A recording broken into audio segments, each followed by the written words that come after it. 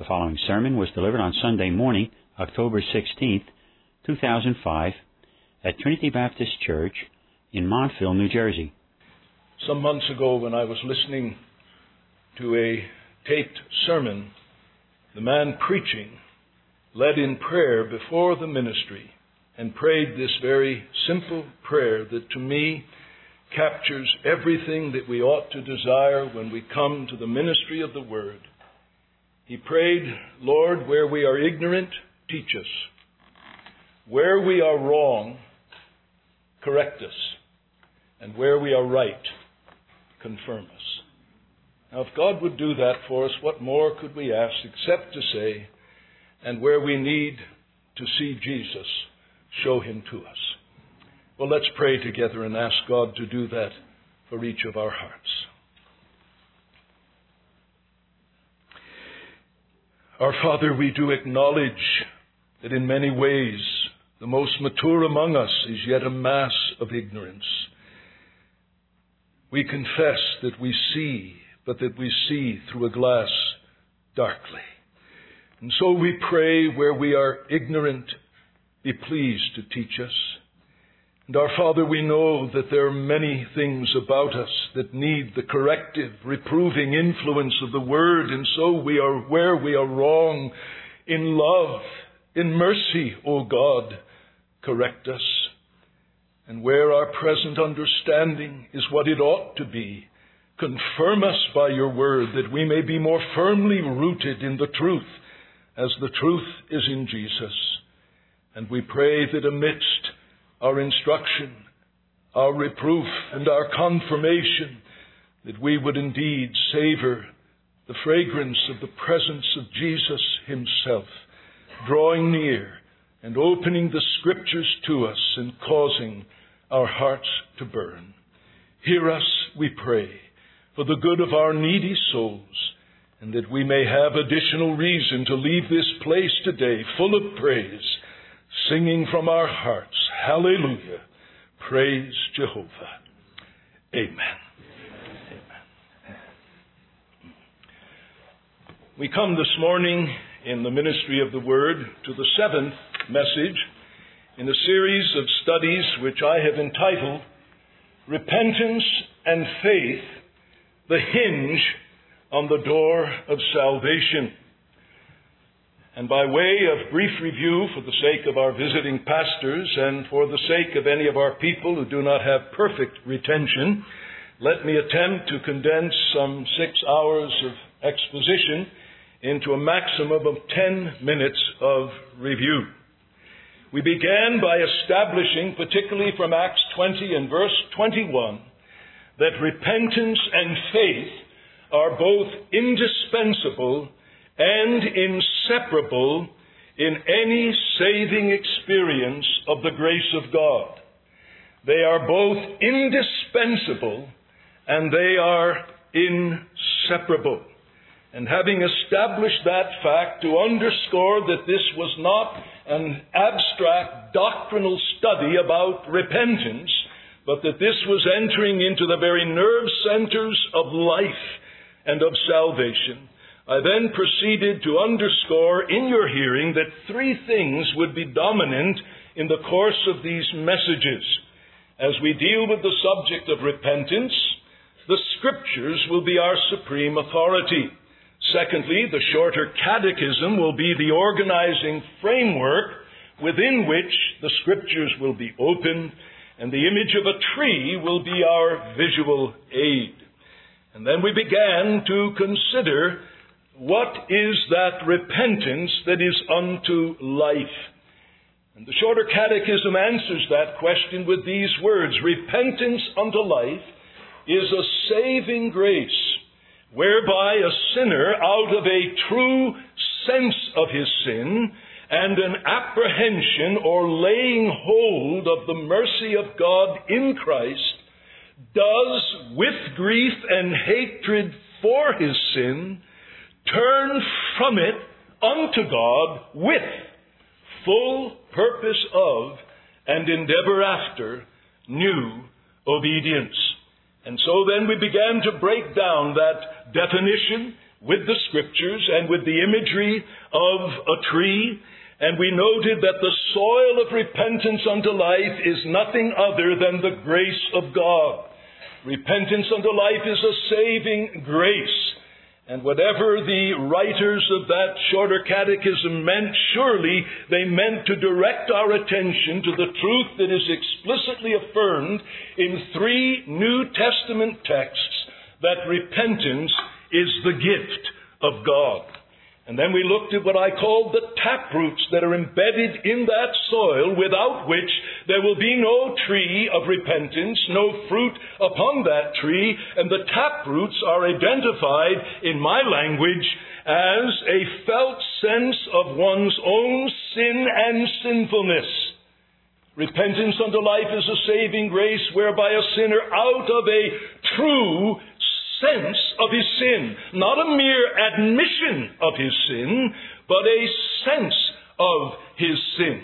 That is, there must be this awareness, a felt sense of one's own sin and sinfulness to some degree, the degree being determined in God's sovereign dealings with all of his elect when he gathers them to himself.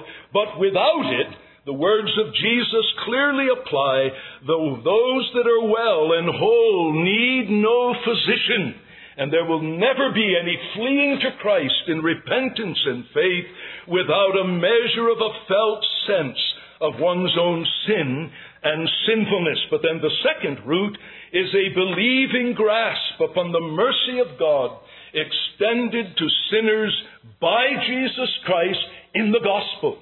Wisely did the writers of that catechism indicate that true evangelical repentance, repentance unto life, as it is designated in Acts 11:19, is repentance that has been preached and is only experienced in the context of the proclamation of the gospel, in which the God who has a controversy with us because of our sin comes to us revealing his heart of mercy and compassion and goodwill to sinners in the person and work of his Son.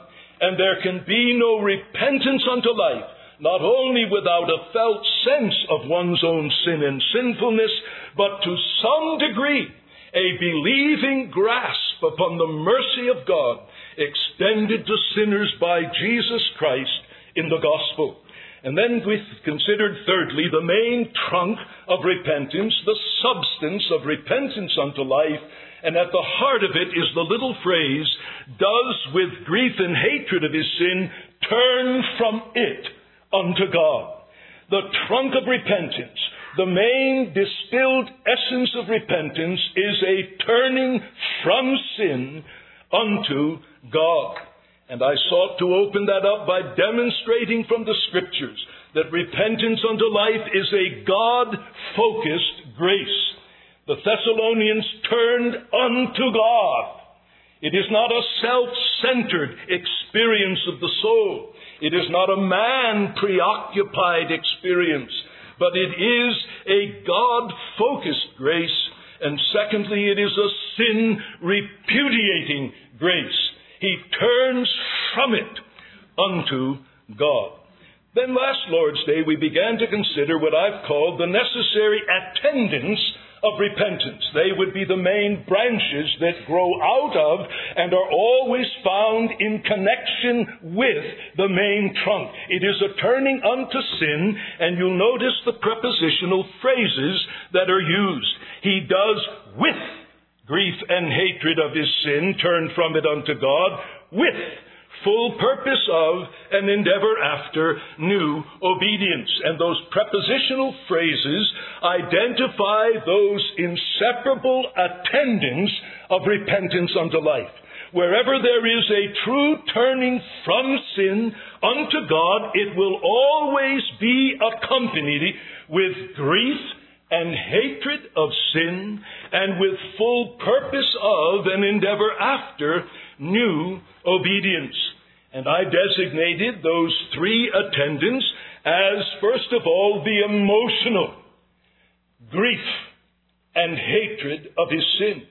Then the volitional, with full purpose after new obedience. And thirdly, there is the behavioral, there is endeavor after new obedience. The emotional, grief.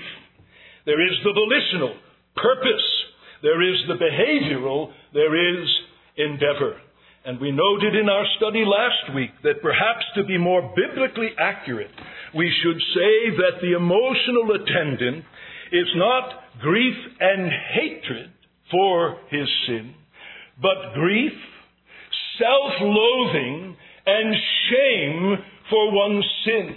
And I say to my preacher friends, it's when I pursued the various commentators on the Shorter Catechism and looked at the proof texts for grief and hatred, I found them far less compelling than the many proof texts, that go from grief to self-loathing and to shame. And we looked at a number of texts, particularly in the prophecy of Ezekiel. And so we've considered together the first attendant of true repentance. I covered the 6 hours review in the 10 minutes. And we come now this morning to the two remaining attendants, which are full purpose of new obedience and endeavor after new obedience. Full purpose of and endeavor after.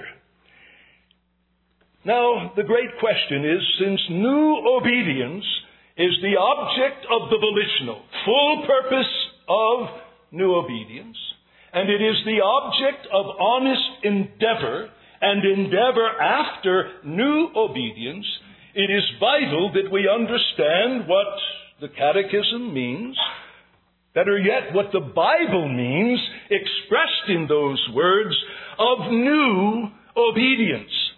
What is the new obedience that is the inseparable attendant of true repentance? What is that new obedience which every penitent sinner purposes in his heart with a full and undivided purpose to pursue?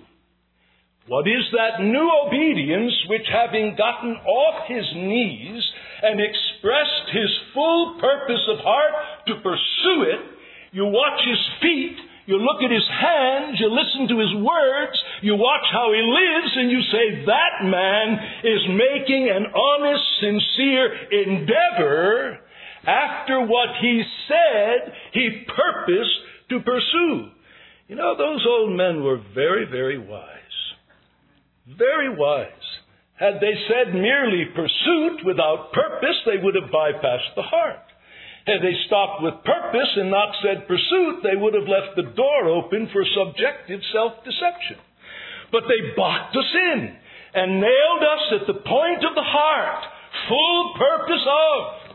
And then they nail us at the place of our actual practice and endeavor after new obedience. Well, as we turn to our Bibles, what I'm going to attempt to do with you this morning is to persuade you that the Bible does indeed set before us a course of new obedience, which is the purpose and the pursuit of every truly penitent sinner. What is the nature of that new obedience which every repentant, believing sinner sincerely desires and actually pursues as a way of life? Well, I want to open up with you, as time permits, 4 ways in which it is a new obedience. Number 1, it is new as to its source or origin. It is new as to its source or origin. Remember the soil, the grace of God. Repentance is a divine gift. And when God gives the gift of repentance, He does so by giving that which is the source of repentance, a new heart indwelt by the personal Holy Spirit, and thereby powerfully inclined to a life of obedience to the law of God. Turn with me, please, to Ezekiel chapter 36. Ezekiel and chapter 36.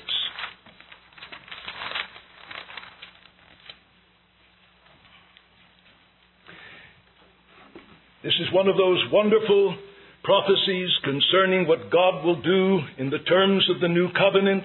Parallel passages, of course, in Jeremiah. And this is what the Lord says He will do. Verse 25, Ezekiel 36. I will sprinkle clean water upon you, and you shall be clean. From all your filthiness and from all your idols will I cleanse you. A new heart also will I give you, and a new spirit will I put within you. And I will take away the stony heart out of your flesh, and I will give you a heart of flesh. And I will put my spirit within you, and cause you to walk in my statutes, and you shall keep my ordinances and do them. And then God goes on to give that heart of the covenant promise, and you shall be my people, and I will be your God. He says concerning all those to whom He commits Himself in covenant bond, this is what I will do for every single one of them who enters into the experience of this covenant applied experientially to his or her heart. Notice, number one, the heart of stone is removed and replaced by a heart of flesh. Now, what's the idea of the heart of stone? Well, perhaps one of the best helps in answering that question from the Scriptures is Zechariah 7 and verse 12. Zechariah 7 and verse 12. Yea, they made their hearts as an adamant stone, lest they should hear the law and the words which the Lord of hosts had sent by His Spirit by the former prophets. Therefore there came great wrath from the Lord of hosts. A stone is unresponsive to touch. It's unresponsive to any felt impulses. God says the heart of stone can have laid upon it the very words of God through the prophets, and it is utterly unresponsive. Surely the New Testament counterpart is Romans 8:7. The carnal mind is enmity against God. It is not subject to the law of God, neither indeed can it be. The prevailing internal spiritual disposition of any man, woman, boy, or girl who is a stranger to God taking out his native natural heart is one clenched fist in the face of God. The carnal mind, enmity against God. Not just indifferent, but positively set against Him. And the manifestation of it is not the denial of His existence, but notice what Paul says. The carnal mind is enmity against God, for it is not subject to the law of God, neither indeed can it be. Out of the heart are the issues of life, and out of the fountain of a man's being, a woman's being, a boy's being, a girl's being, who has nothing but the heart Mom and Dad gave him or her, is this clenched fist, this adamantine disposition that says, whatever I do, whatever I want, whatever I choose, I will not be subject to God from the heart. I'll be willing to incorporate into my head notions about Him that may not jar me and disturb me. I'll be willing to believe things about Him, but don't touch the citadel of my being, my heart, that determines my goals, the standards by which I live, the way I think, the way I act and react. Don't touch that, the heart of stone. Well, God says in the New Covenant, He will take out that heart of stone and replace it with a heart of flesh. A heart that has a composition that can be acted upon, worked upon. Second thing God says He does, into this heart of flesh, He says the personal Holy Spirit will be given. Whatever is meant in verse 26, a new spirit will I put within you. This is very clear in verse 27, I will put my spirit within you. God removes the heart of flesh, the heart of stone, gives the heart of flesh a capacity to receive with joy the gift of the Holy Spirit, whose internal presence will be the governing principle of all of life. And in so doing, what happens? This personal Holy Spirit actively and powerfully inclines us to a lifestyle of obedience to the statutes and the ordinances of God. Look at the text. I will put my Spirit within you, and by so doing, cause you to walk. Not only to have a full purpose of, but a real, sure enough, bona fide, verifiable commitment to do what? To walk in my statutes, to frame the entirety of your life by my statutes, and you shall keep my ordinances and do them, not perfectly, but purposely, not selectively, but universally. And God says, if you sit here this morning and you are within the orbit of the blessings of the new covenant, including the promise that God is your God, and in the Jeremiah passage that you have had all of your sins blotted out, and in this passage that you've been cleansed from your filthiness, then sitting here, you have within you the person of the Holy Spirit, whose presence has so operated in the deepest recesses of your being that you have this inclination to and the ability to establish a lifestyle of obedience to the revealed will of God.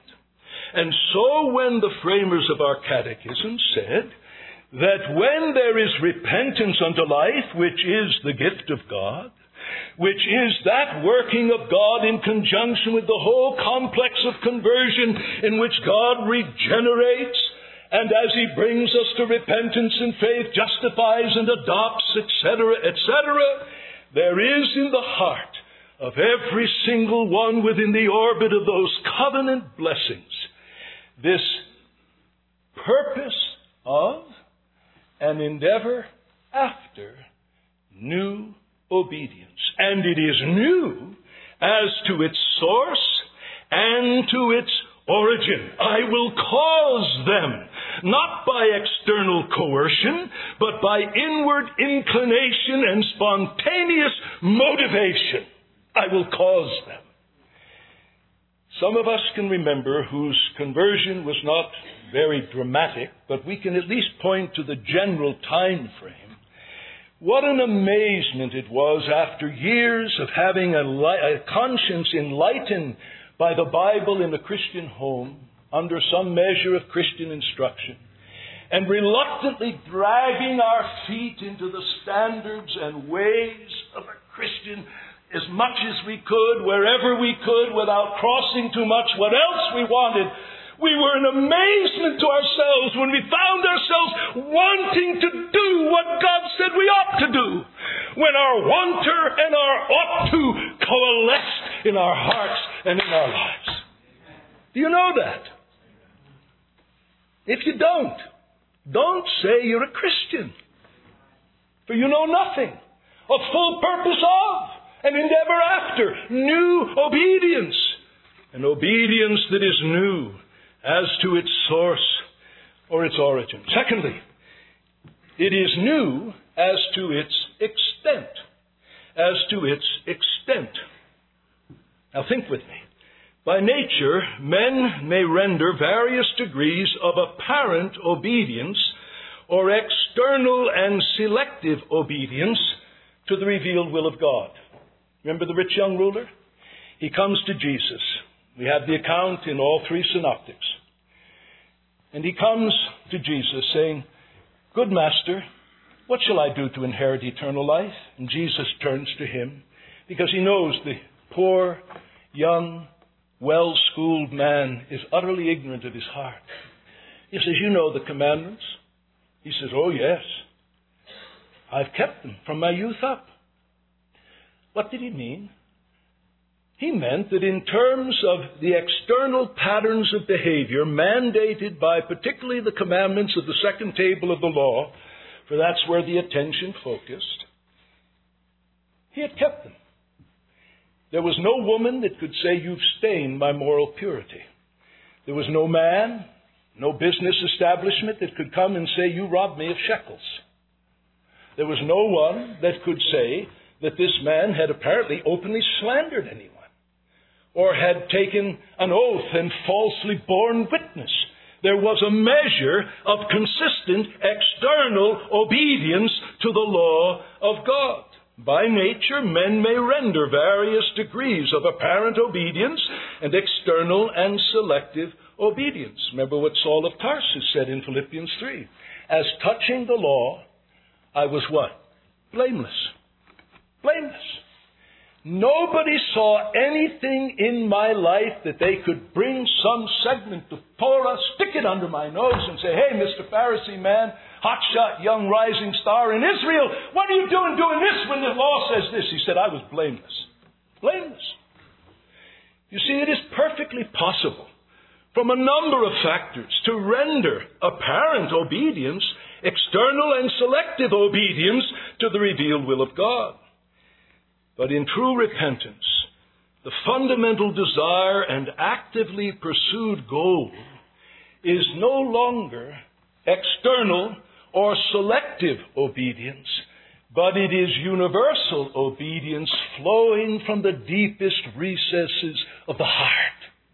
An obedience in which we long that the demands of God that start inwardly be recognized, internalized, and begin to govern the entirety of our inner life, and that every facet of our external life will reflect that internal disposition as we seek, in the language of the psalmist, to have respect unto all of God's commandments. Now think of this for a minute. In the Great Commission, as recorded in Matthew, what did our Lord say?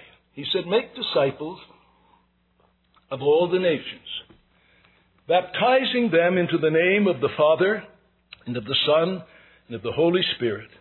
Then he said this, "Teaching them," those who have been made disciples, "teaching them to observe whatsoever I have commanded you." What's the assumption? The assumption is that when people have been made disciples, they stand in a posture before apostolic word and instruction of desiring both to know and to obey the Master who has brought them into His school, who by His grace has come to them in the word and promise of the gospel, and having repented and believed and openly declared that repentance and faith in their attachment to Him in the ordinance of baptism, their posture is, "I now belong to Jesus. I'm His disciple. He's my teacher. I'm the learner. All that I am, from my thought life outward to the farthest reaches of my external behavior, farthest reaches, is under the regal, authoritative word of my Master and my teacher. Lay it on me."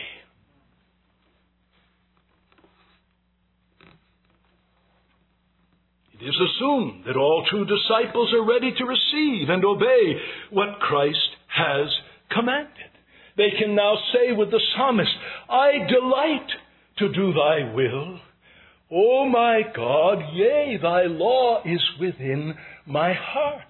Because of the Spirit's operation within, I now have this full purpose of, and this endeavor after, new obedience. Ashbel Green, in his very, very helpful lectures on the Shorter Catechism, given, by the way, to young people, and it would tax the minds of most men in the ministry. You see the difference, how we've slid.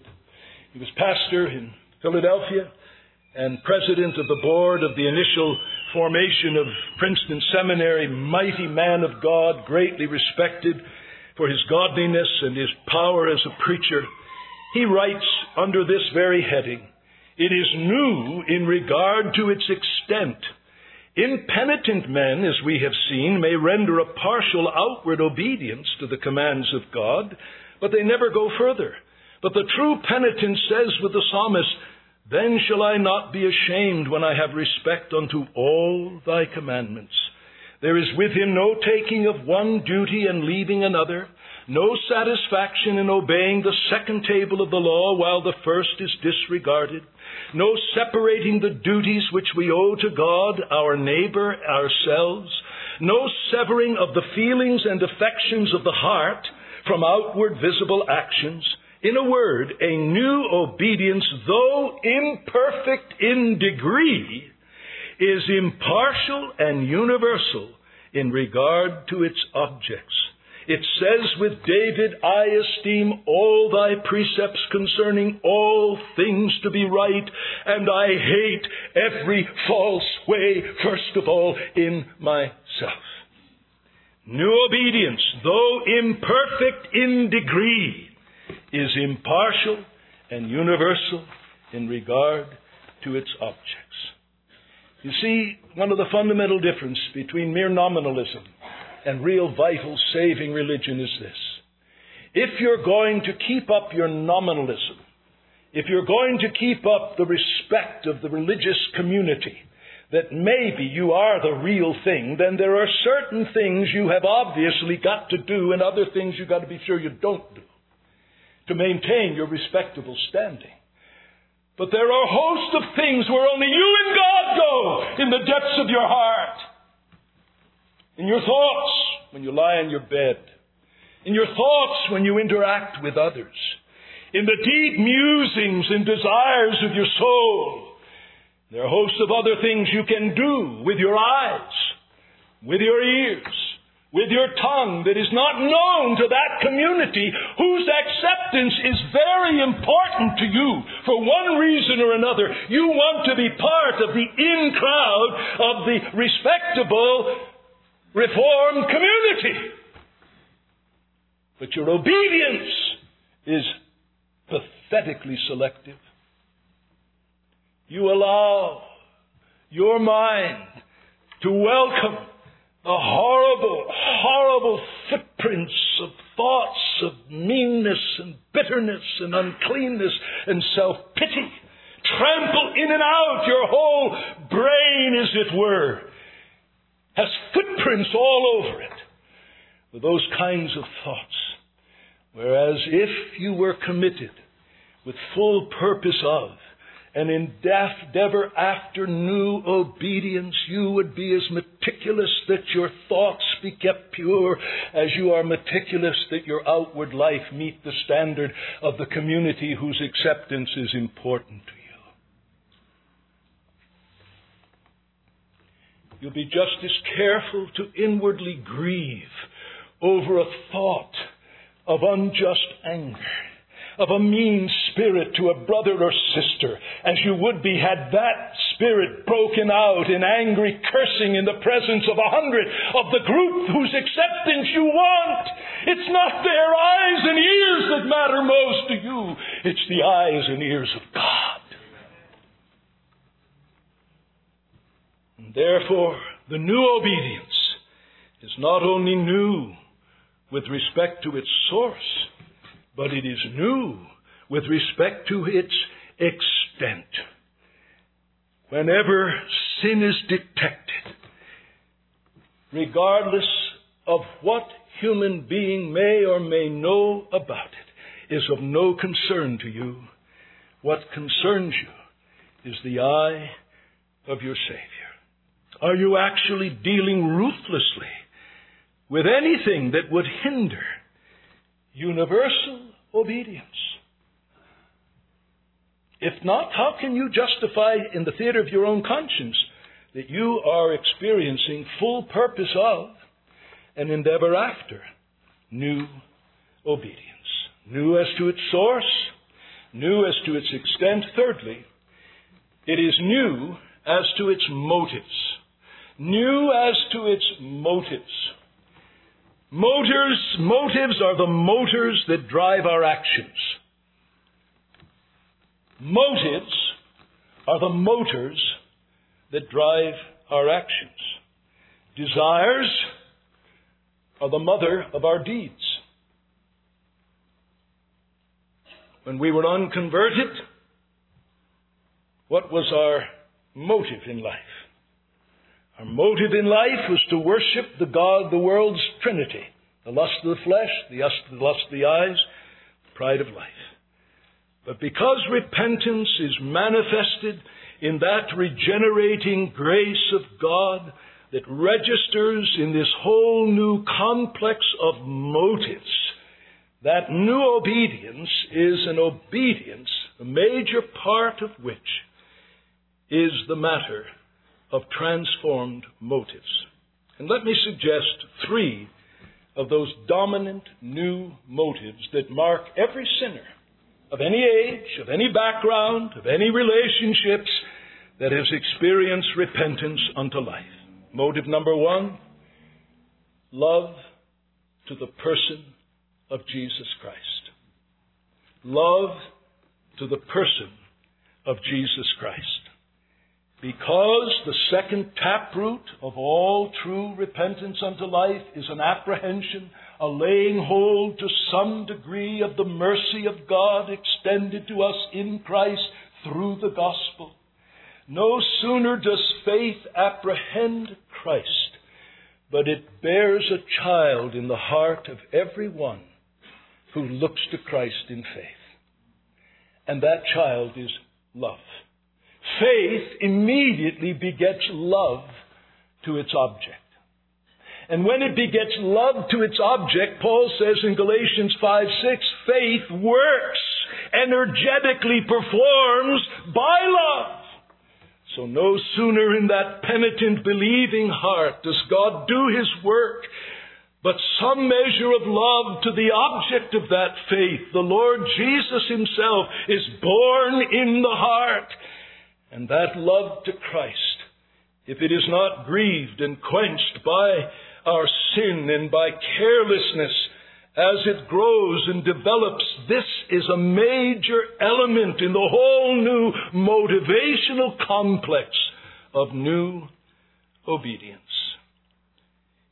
It is Saul beholding the Christ whom he's persecuted, now indicating grace and mercy, and even taking him into the orbit of His saving purpose that causes him to cry, Lord, what will You have me to do? The instinct of that love born in his heart to the apprehending Savior is a commitment to do His will. The motivation later on articulated so clearly in 2 Corinthians 5 and verse 14, for the love of Christ literally holds me in its grip. Not my love for Him, but His love for me, so possessing me that it holds me in its grip. It's the constraining element in my life. Jesus says in John 14:15 then, if you love me, you will keep my commandments. So what happens in the first beginnings of the actings of true repentance and faith? There is at least the beginnings, the incipient reality of love for the person of Christ. And the only sure, undeniable evidence of love for His person is the commitment to do His will. He that loves me not, keeps not my word. And that's why the apostle could conclude, as we saw last week, that letter, 1 Corinthians, with the only gospel curse in all of the New Testament. John pronounces a curse on those who mustn't mess around with God's inscripturated revelation. But this is the only direct curse of that nature. 1 Corinthians 16:22. If any man love not the Lord, let him be accursed. O Lord, come. If any love not the Lord, let him be accursed.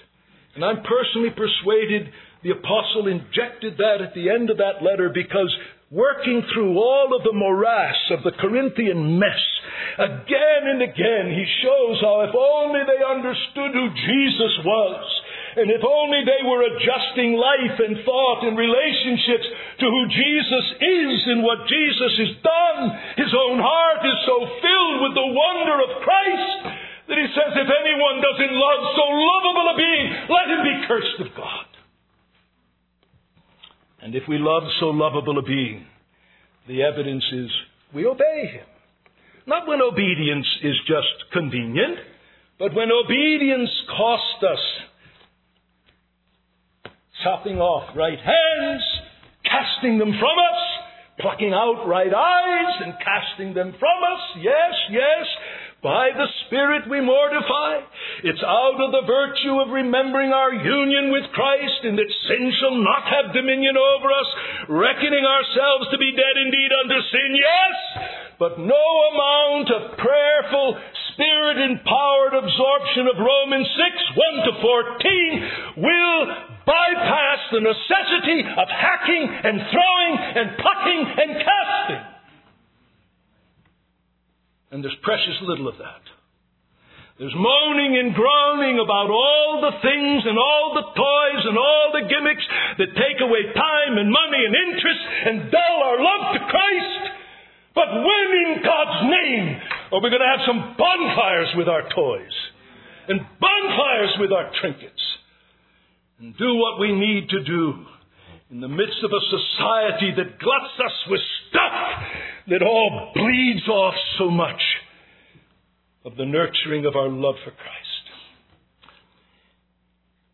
When God lays hold of us in grace, when he draws us unto himself, takes out the heart of stone, gives the heart of flesh, not only will there be a purpose for new obedience that is rooted in that work of grace, a purpose and endeavor of new obedience that is shaped with a passion to be universal, but new as to its motive supremely, love to Christ. But a second motive that makes it new obedience is the evangelical fear of God. The evangelical fear of God. And by that I'm simply trying to capture what Jeremiah refers to in one of his New Covenant promise passages, Jeremiah chapter 32.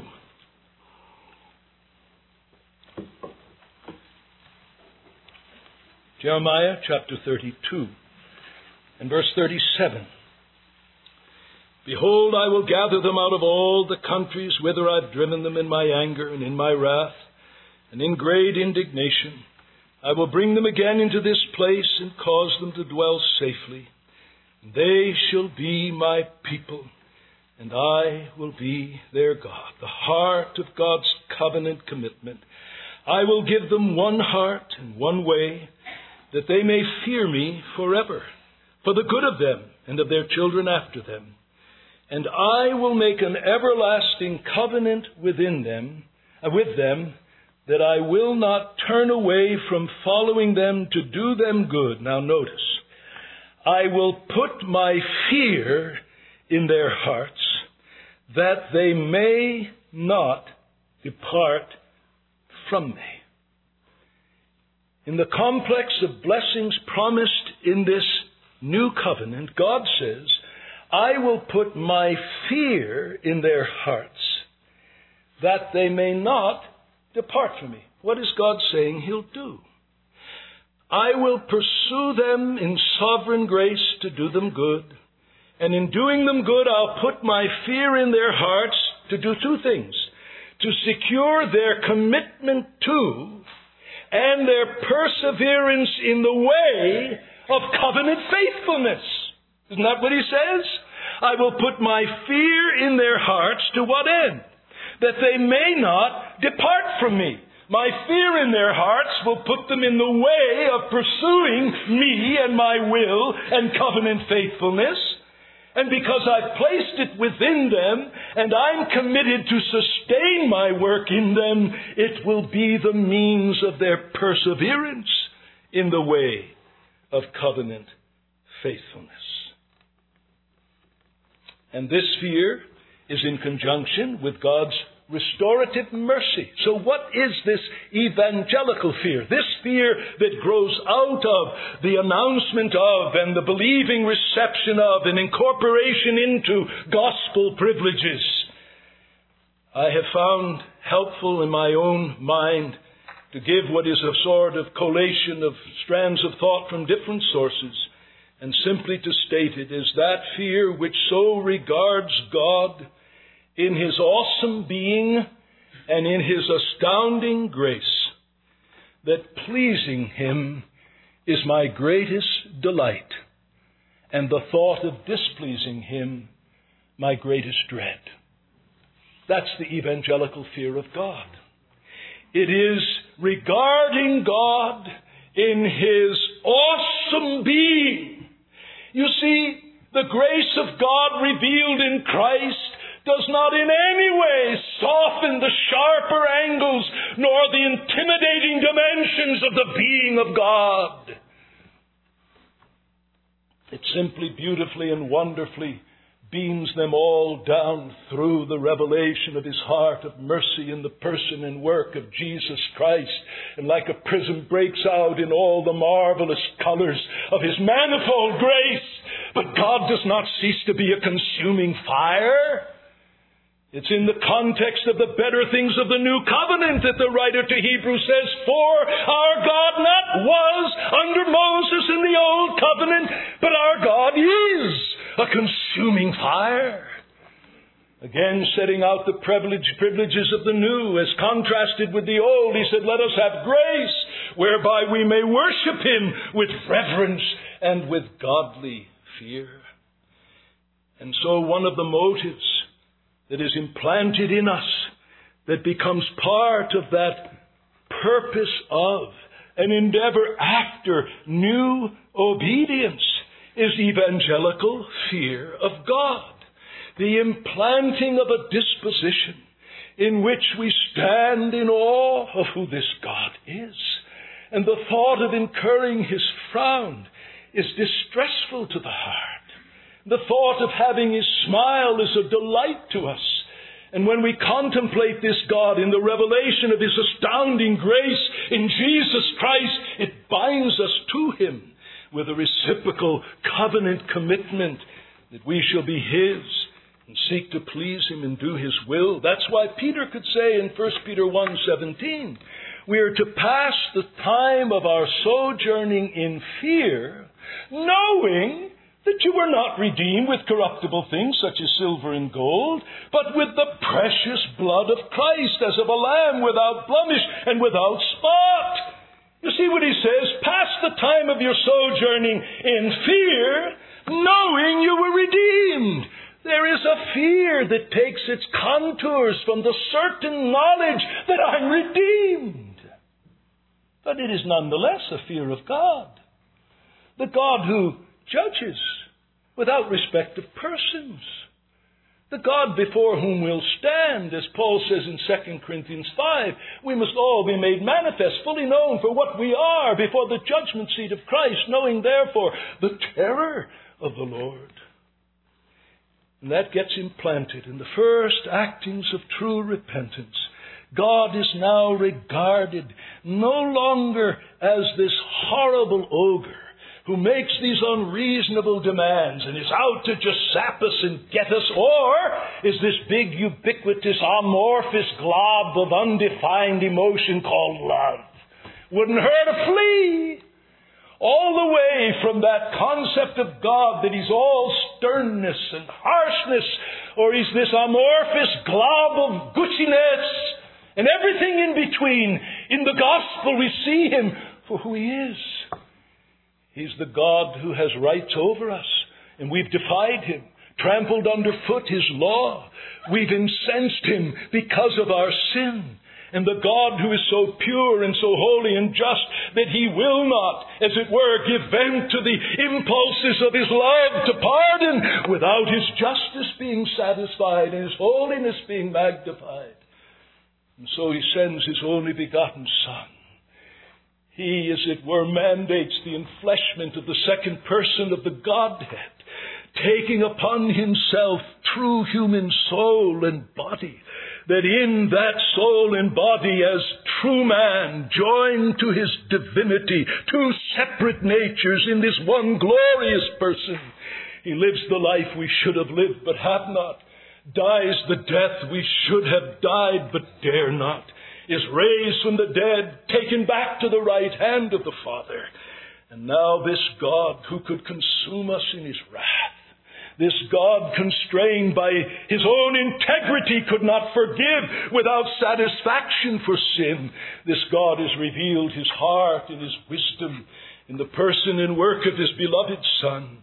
And if repentance is a sinner out of a true sense of his sin, and some measure of apprehension laying hold of God's mercy in Jesus Christ, then surely, when eyes are open to behold God's scheme of redemption in the Savior, the heart is suffused with some measure of the evangelical fear of God, and that instinctively produces this full purpose of and endeavor after new obedience. For the essence of that fear is so regarding God in the awesomeness of His being and in the wonder of His grace, that displeasing Him is our greatest dread, and pleasing Him is our greatest desire. And then the third dimension of the new motive, not only love to Christ, evangelical fear of God, but it's the glory of God. The third motive that makes it new obedience is that of living to the glory of God.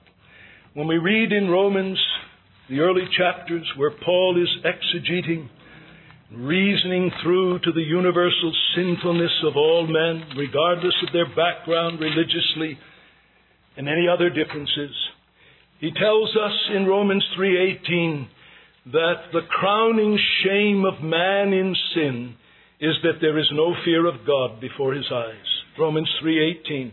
After this litany of the manifestations of human sinfulness drawn from the Psalms and from Isaiah, and then he concludes with this word: there is no fear of God before their eyes. They do not have this regard that causes God's eye and God's presence and God's pleasure or displeasure to be the all-regulating perspective of life. So the crowning shame of man in sin is there's no fear of God before his eyes. But in Romans 3:23, we are given the crowning tragedy of man in sin. And what is it? For all have sinned and come short of the glory of God. All have sinned and come short of the glory of God. What was man made to be? He was made to be image of God. He was made as image of God. Let us make man in our image and after our likeness.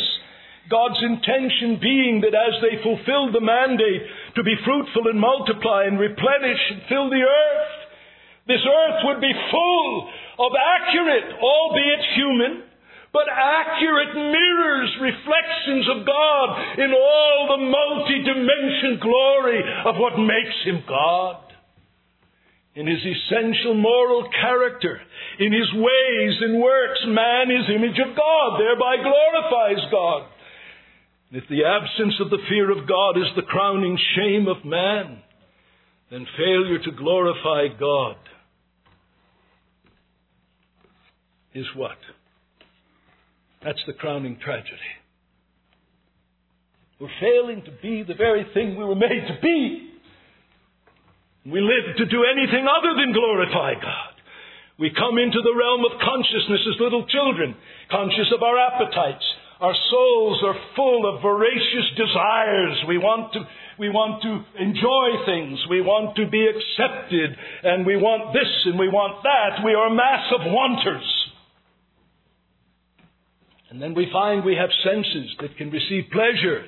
And we want those senses gratified and satisfied. And with a soul that is like an empty vacuum of desire, and with all of these capacities to enjoy things, our life becomes obsessed with what? Fulfilling those desires and satisfying those senses. So as I said earlier, all that is in the world.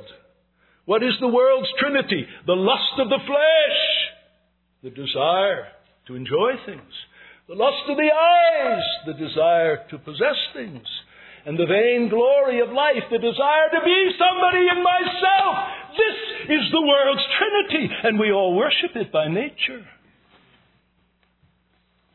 But what happens when God graciously deals with us, brings us under some measure of felt awareness of what we are as sinners, and we come to experience something of some measure, and I am not about to dictate how much, because the Word does not, that I am a creature accountable to God, made to glorify God. And I've prostituted my very existence by living for myself. 2 Corinthians 5:15. And that Christ died for all. He died that they who live should no longer henceforth live unto themselves. Or Isaiah 53:6. All we like sheep have gone astray. We have turned each and every one of us to his own way. If God's glory must suffer in the process, so be it.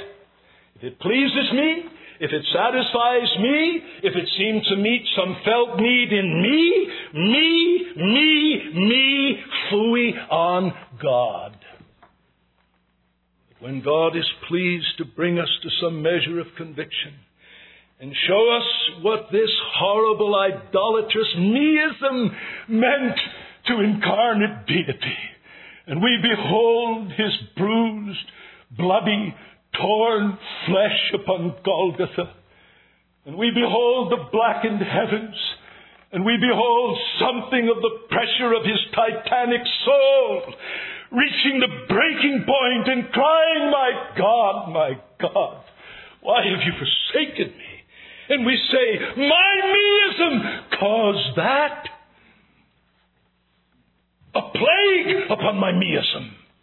The death of my meism. With grief and hatred of his sin does with what? Full purpose of. And endeavor after new obedience, for I know that the only way I can begin to glorify God is in the way of obedience to the God who made me for his glory, who dictates how I can glorify him. And then by God's grace I'm prepared right down to the most base activities that make me most like the animals to have a passion to glorify God. 1 Corinthians 10:31. Whether therefore you eat, that's what Fido does when he sticks his snoot in the bowl. He eats. Whether you drink, when he's lapping his water dish, or whatever you do all to the glory of God. Begin to live for the purpose for which you were made. Don't you see that? It's subtle, but I believe it's real. And I know there is the dictum that every parable has but one central truth. I'm not quite so sure I accept it. I think in principle we ought not to look for all kinds of meanings in all the details. But surely when our Lord is being accused of being the friend of sinners and says, look, I've come to call not the righteous but sinners to repentance. And then he gives a parable of what real repentance involves and what results from that repentance. When that prodigal, who thought all of life existed to please him, hey, Pop! Give me my right of inheritance. Living under your roof, with your rules, with your ends, with your purposes, I can't be my own man.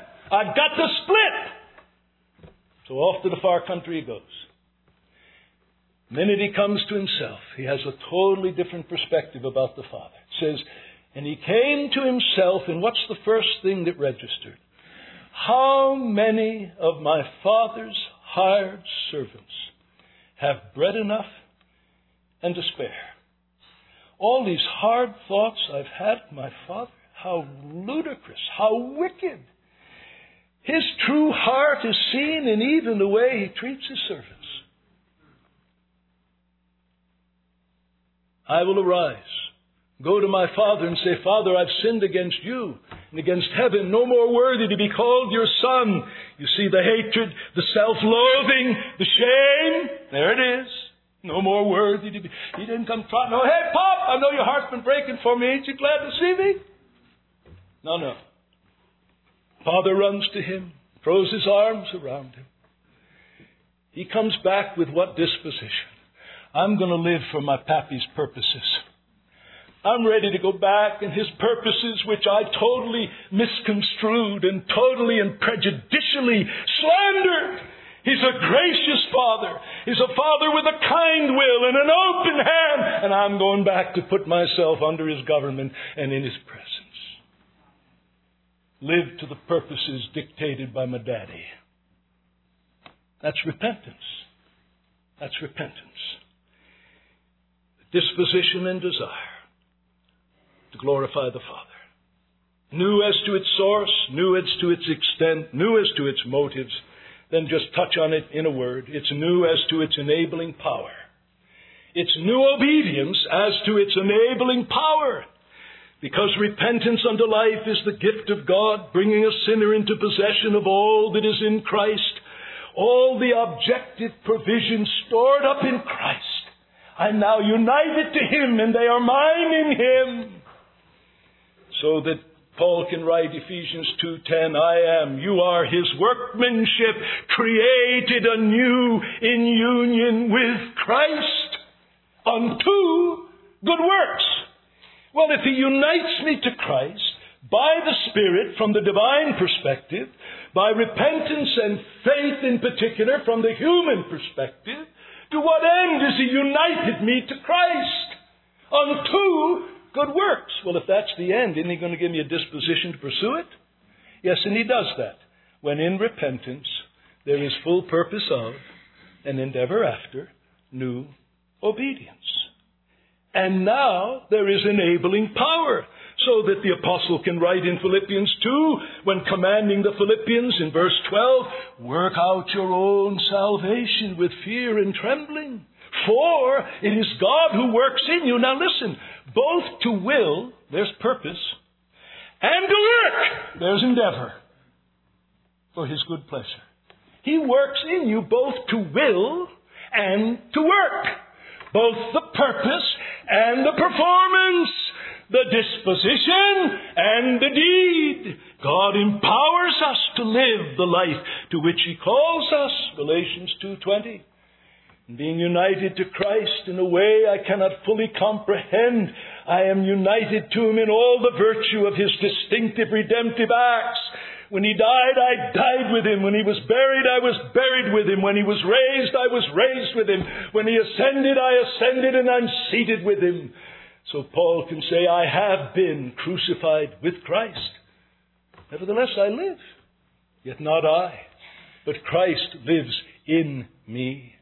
And the life which I now live in the flesh, I live by faith in or of the Son of God, who loved me and gave himself for me.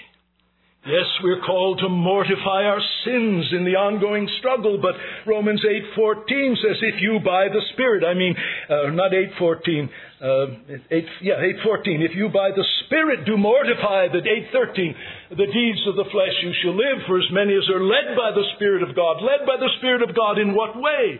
To experience his enabling power in the ongoing work of mortification. And whatever duties are laid upon us at the end of the day are not demands upon our frail, impoverished humanity. They are demands upon the grace of God to us in Jesus Christ and the indwelling Holy Spirit.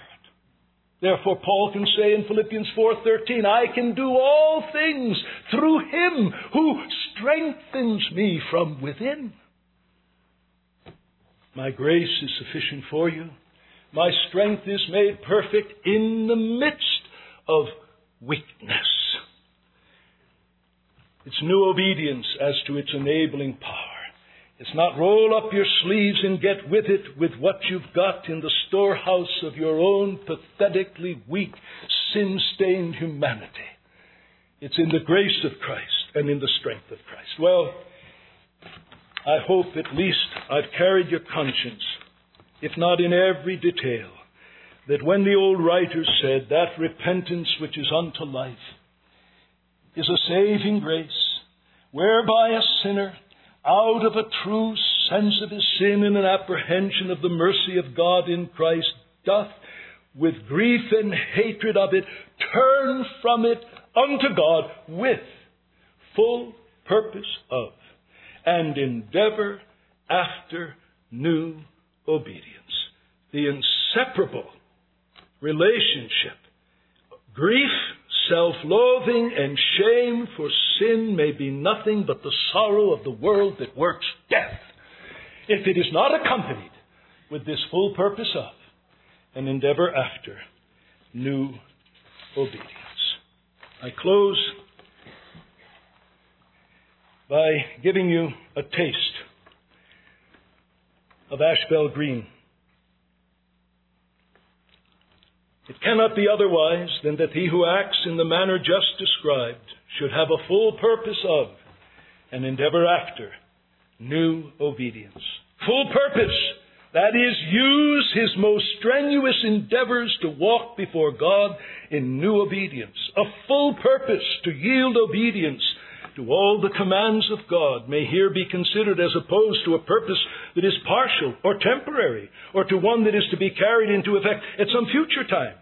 How many are there who purpose to leave off the commission of certain sins and even do what they purpose, while they form no resolution to abandon others of equal moral turpitude? How many are there whose resolutions of entire amendment, however ardently formed, are broken and forgotten without being followed by any lasting change of outward conduct or inward disposition? How many there are who propose and fondly flatter themselves that some future period they'll turn from sin to God and yet live and die impenitent and utterly unreformed. But the execution of the full purpose, we consider, is commenced without any delay, is directly against every sin, become a fixed principle of the mind. He who entertains it says with the prodigal, I will arise and go to my father. You see, the prodigal not only said to himself, I will arise and go. Verse 20 says, he arose and went. Purpose, yes, but performance.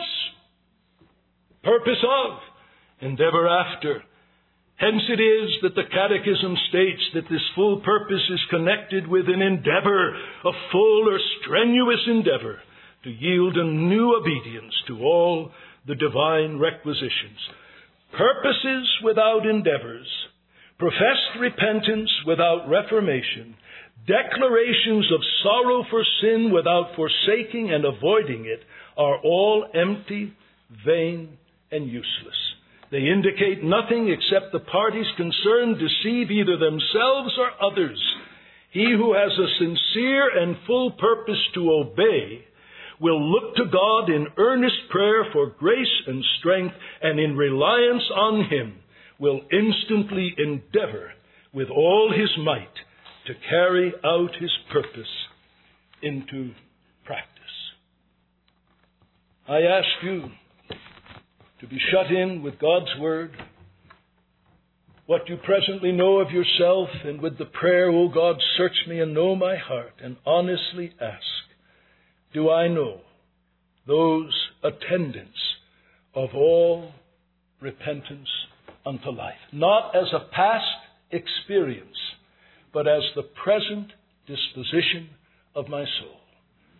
For as Spurgeon wisely said, saving faith is not the act of a moment, but the acquisition of a disposition that carries us till faith issues in sight.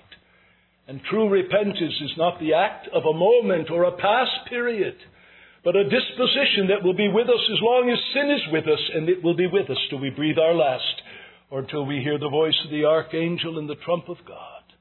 May God grant that we will be able to say, O Lord, you know all things.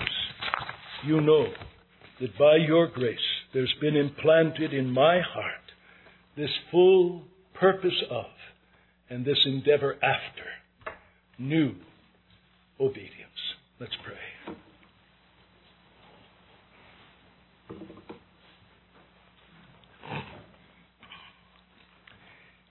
Our Father, we prayed at the beginning of our time together that where we were ignorant, you would teach us.